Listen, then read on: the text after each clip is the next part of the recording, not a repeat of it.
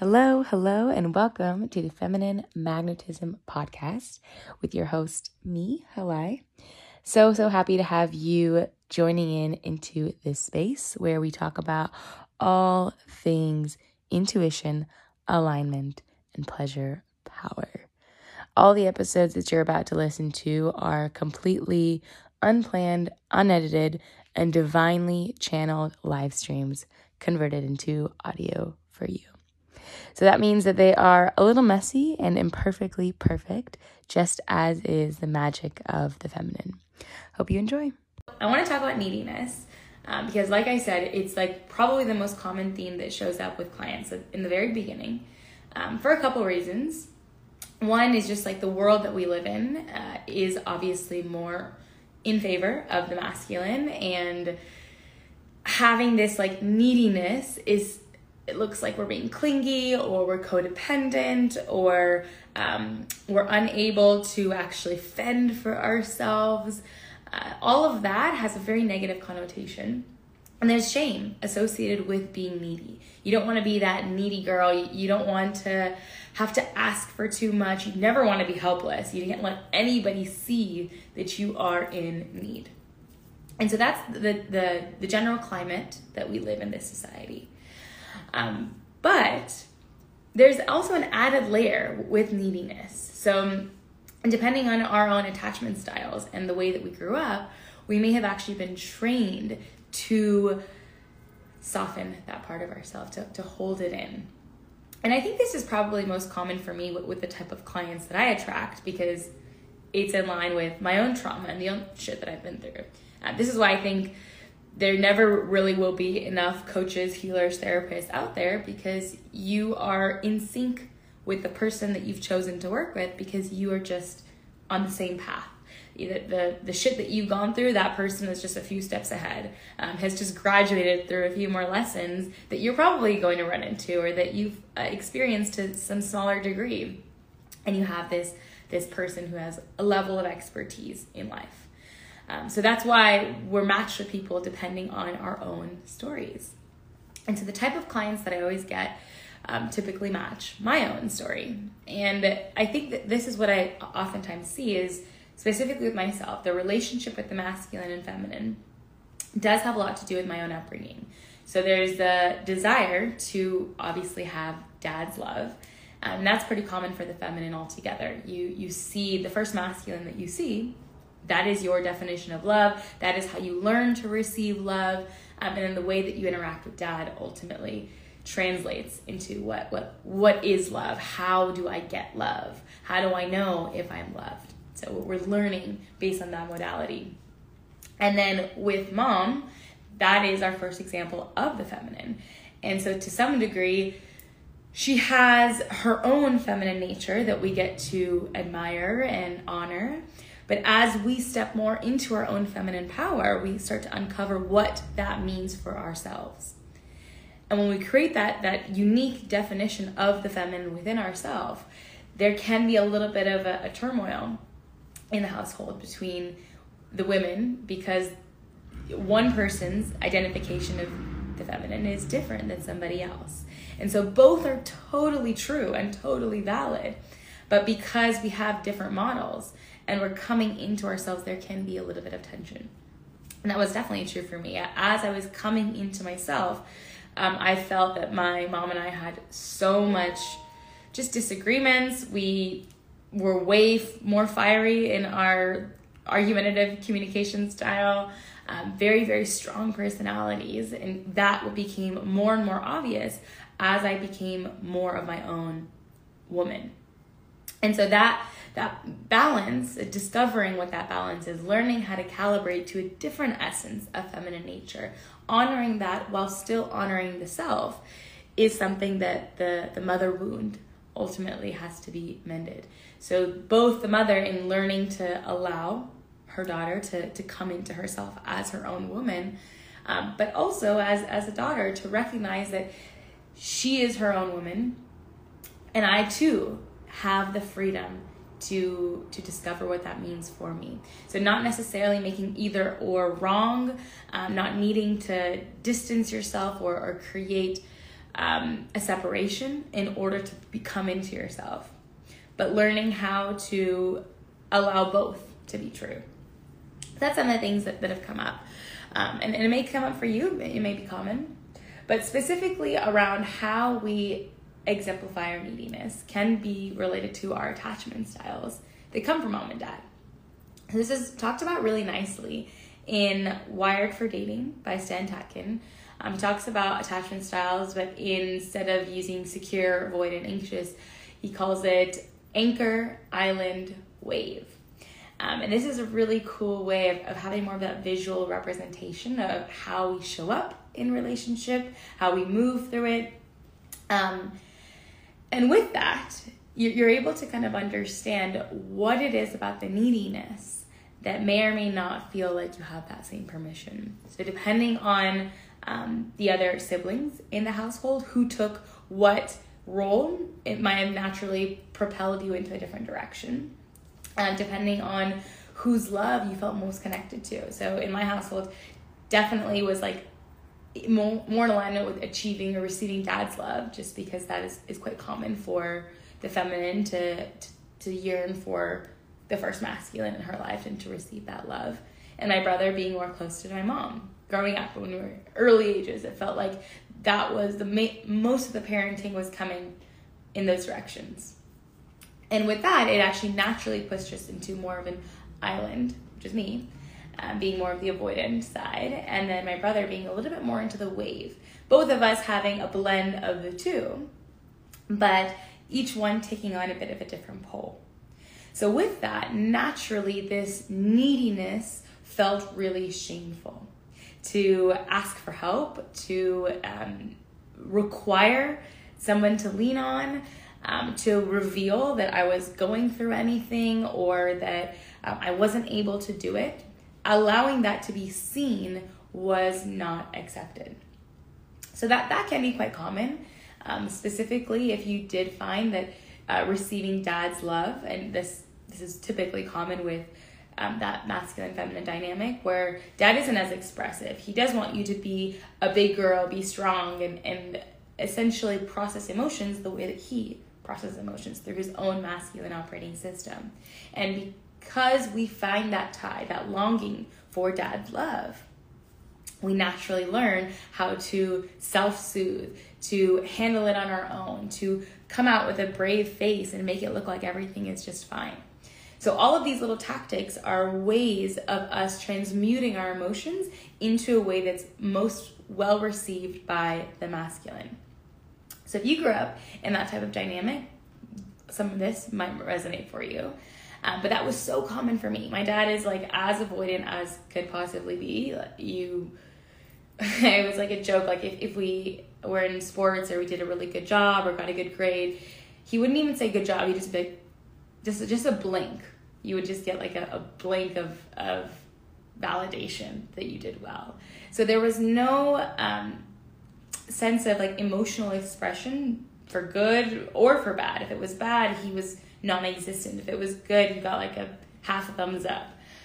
So being in that relationship where you're constantly uncertain of whether or not it's working, whether or not you're doing something right, allows you to create a mask of, I got this on my own. So you're no longer aching or responding constantly. You're putting on a front of, I'm okay. Even though there's a deeper yearning for that validation and affirmation, love. But on the outside, we portray that like, I got it. I'm just fine. So we mimic a little bit of that avoidant behavior that comes out from the masculine. Now, in adult relationships, the neediness that we naturally have, the longing to receive love, to receive affection, to just be held, to feel safe, all of that gets silenced. So in the world that we live in, partially from how we grew up and partially from just needing to honor independence so deeply in this society, we have assimilated to this capability of, I got this. I'm just fine. I don't need anything. I don't need anyone. And this is not a very natural embodiment for the feminine, because the feminine actually is able to attract more of what she wants by tuning into what it is that she needs. And the tricky part here is that if the neediness comes from this aching longing to feel something, to feel fulfilled, to feel worthy, to just feel even complete or like yourself, if you're grasping on to these needs to feel complete, that's when we're coming from this place of desperation. That's when it can be felt as clingy, it can be toxic, codependency forms. But when our need for love, our deep yearning for love, comes out naturally from this place of fullness, then it is guaranteed to be well received. So the masculine actually desires to fulfill those needs. This is where our compatibility works so beautifully, that the feminine is so clear about what it is that she's calling in, about what would bring the most depth into the relationship, what would actually allow them to come together and be more connected to spirit. She is attuned to what those needs are.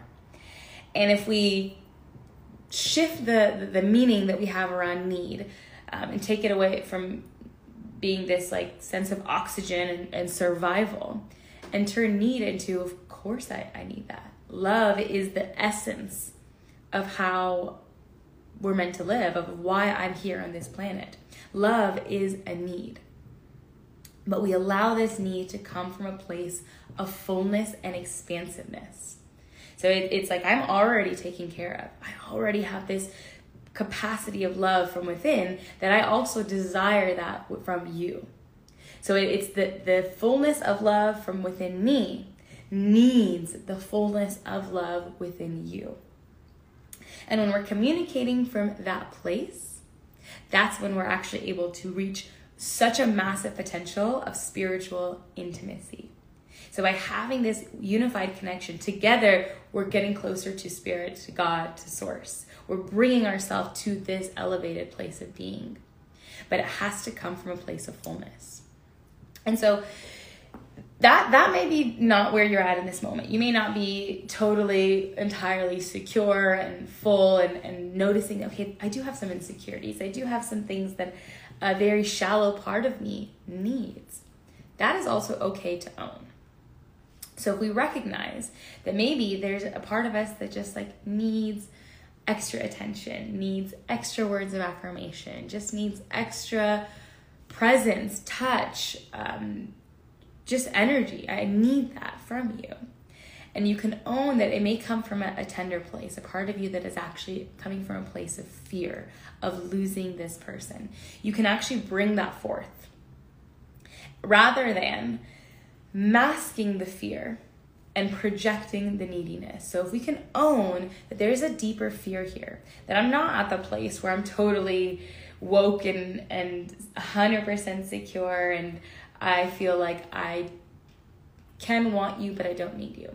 It's okay if you're not there right now, but if you can bring your fear up to the surface, allow it to be seen. So allow someone to witness the part of you that is actually really afraid of being hurt, abandoned, left alone, all of that. If we can bring that energy forward and allow the neediness to be communicated from that place, it can actually be a beautiful offering. And this is when the masculine will naturally desire to offer that sense of security, protection, love, just overall container of presence.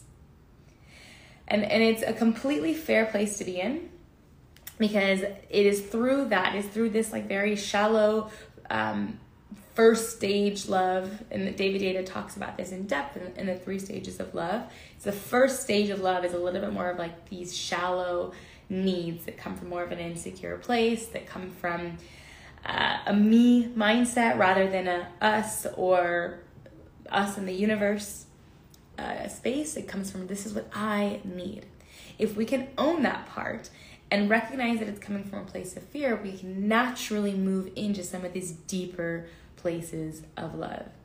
So it's through the parts of us that are a little bit more insecure and nervous, fearful, whatever, all of that, bringing that, allowing that to be revealed will naturally drop you into a deeper state of love.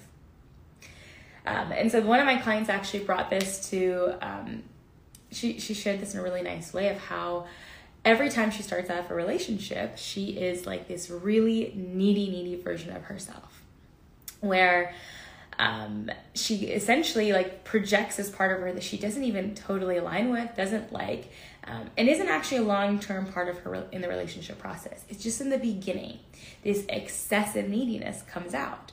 And it's the very first stage love. Do this for me. This is what I'm afraid of. This is what I want.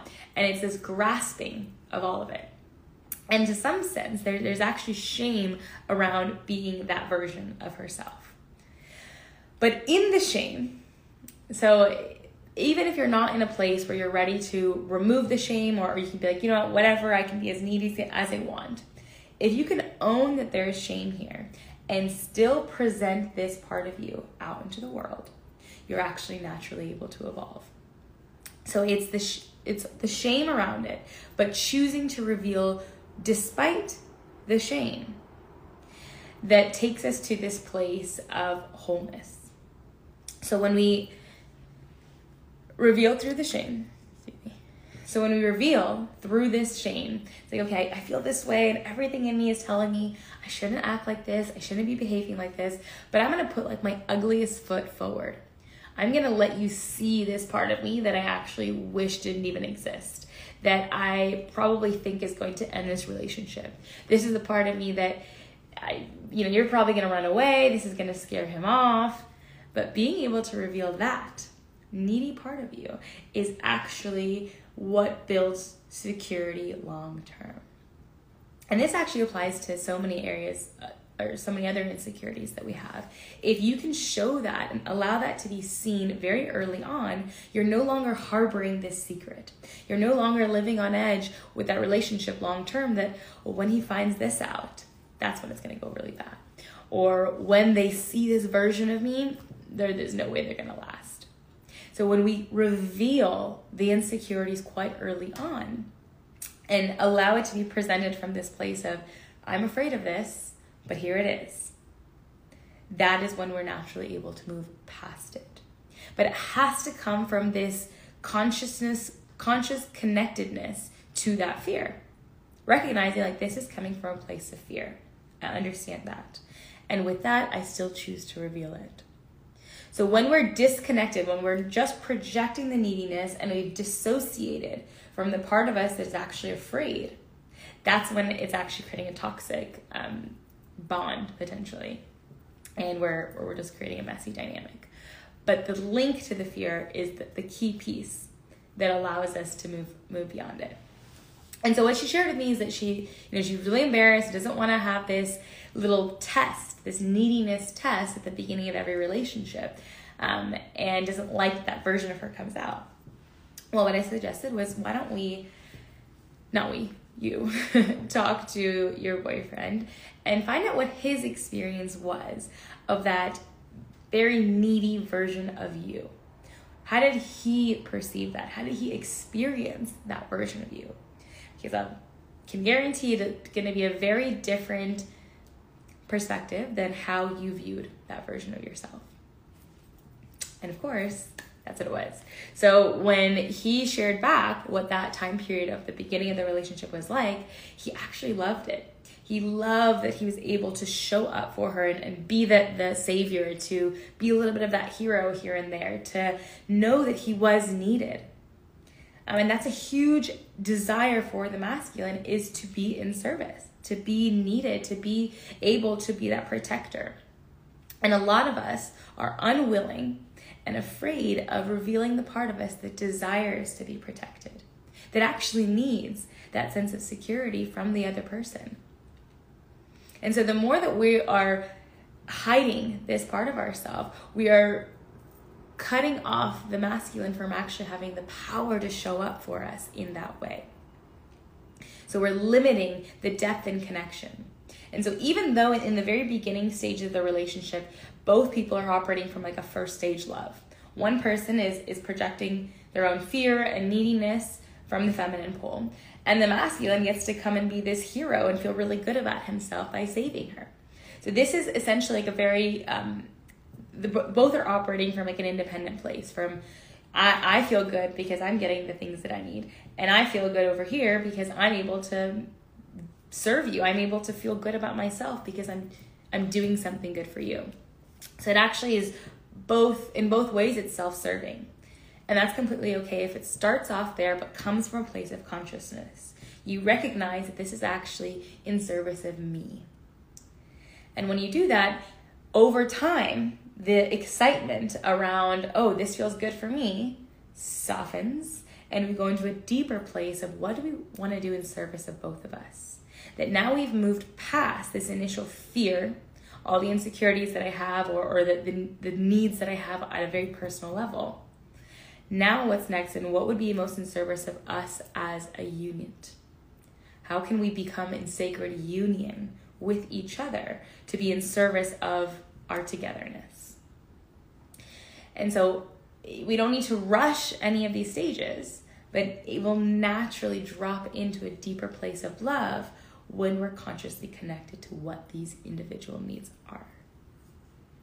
And then after that the in service to the couple and in service to us as a unit, then we go into a third stage love, which is even deeper, where it's the two of us are in service to God. So how is our love in relationship to spirit, in service of universal expansion? And this is when sacred sexuality comes into play, where we actually get to find this place of enlightenment through our union. So together we are in service to spirit. That is the third stage. And a lot of people want to rush. I know myself even. I was like, all right, I want that. Like, that's what I want to get to. And you don't need to rush to that stage, because with every relationship, you might find that you're dropping in from 1, 2 to 3. And that's totally okay. But having conscious awareness of what's happening in each of these stages, and whether or not you're plugged into your own desires, your own insecurities, your own needs, is ultimately how we naturally go deeper, rather than acting like we're already in those stages. So I encourage you to own the part of you that actually has a very needy desire, that feels needy for love, affection, connection, all of that. See how uncomfortable it is actually to own that part of you, and to allow whoever you're in a relationship with to be in service of that. And the gift that you receive, allow that to be this like cyclical nature of you offering your neediness as a gift, and whoever the masculine pole is in your life, allowing them to serve, and that being their gift back to you. And so that is a beautiful way of actually going deeper within yourself, of discovering the parts of you that are condemning your own desires, and to empower the masculine to show up for you. I think one of the most beautiful concepts of the feminine is that she decides everything that she wants. She decides what her yes is and what her no is, but it shows up for her by her owning that truth. So you are, by being so connected to these needs and wants, you're naturally projecting it out into the world. You're naturally exuding it, and the universe desires to serve you when you exude that certainty.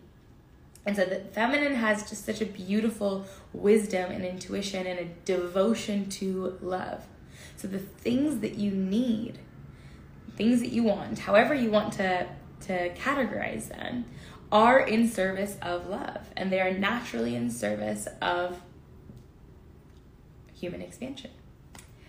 So I encourage you to be extra needy. If you could amp up your neediness, what would that look like? How would you, fearlessly or shamelessly ask for the things that you need, or be a little bit extra, and make it kind of playful, like not needing to come from this desperation, but this almost intentional helplessness, to be in this like damsel in distress kind of energy, allowing that to be the role that you play, because that's when you can actually make it quite fun, when you're not doing this as like a job, or this is what I need to do to heal myself. Like the inner work kind of energy coming from this place of like, how can I make this kind of sexy? How can I make this a fun little role play? It's a part that you're playing. That's the whole essence of embodiment, is you get to drop in to these different roles within yourself and just see what happens. So play with your neediness. It is so freaking powerful, and your neediness is actually in service of love.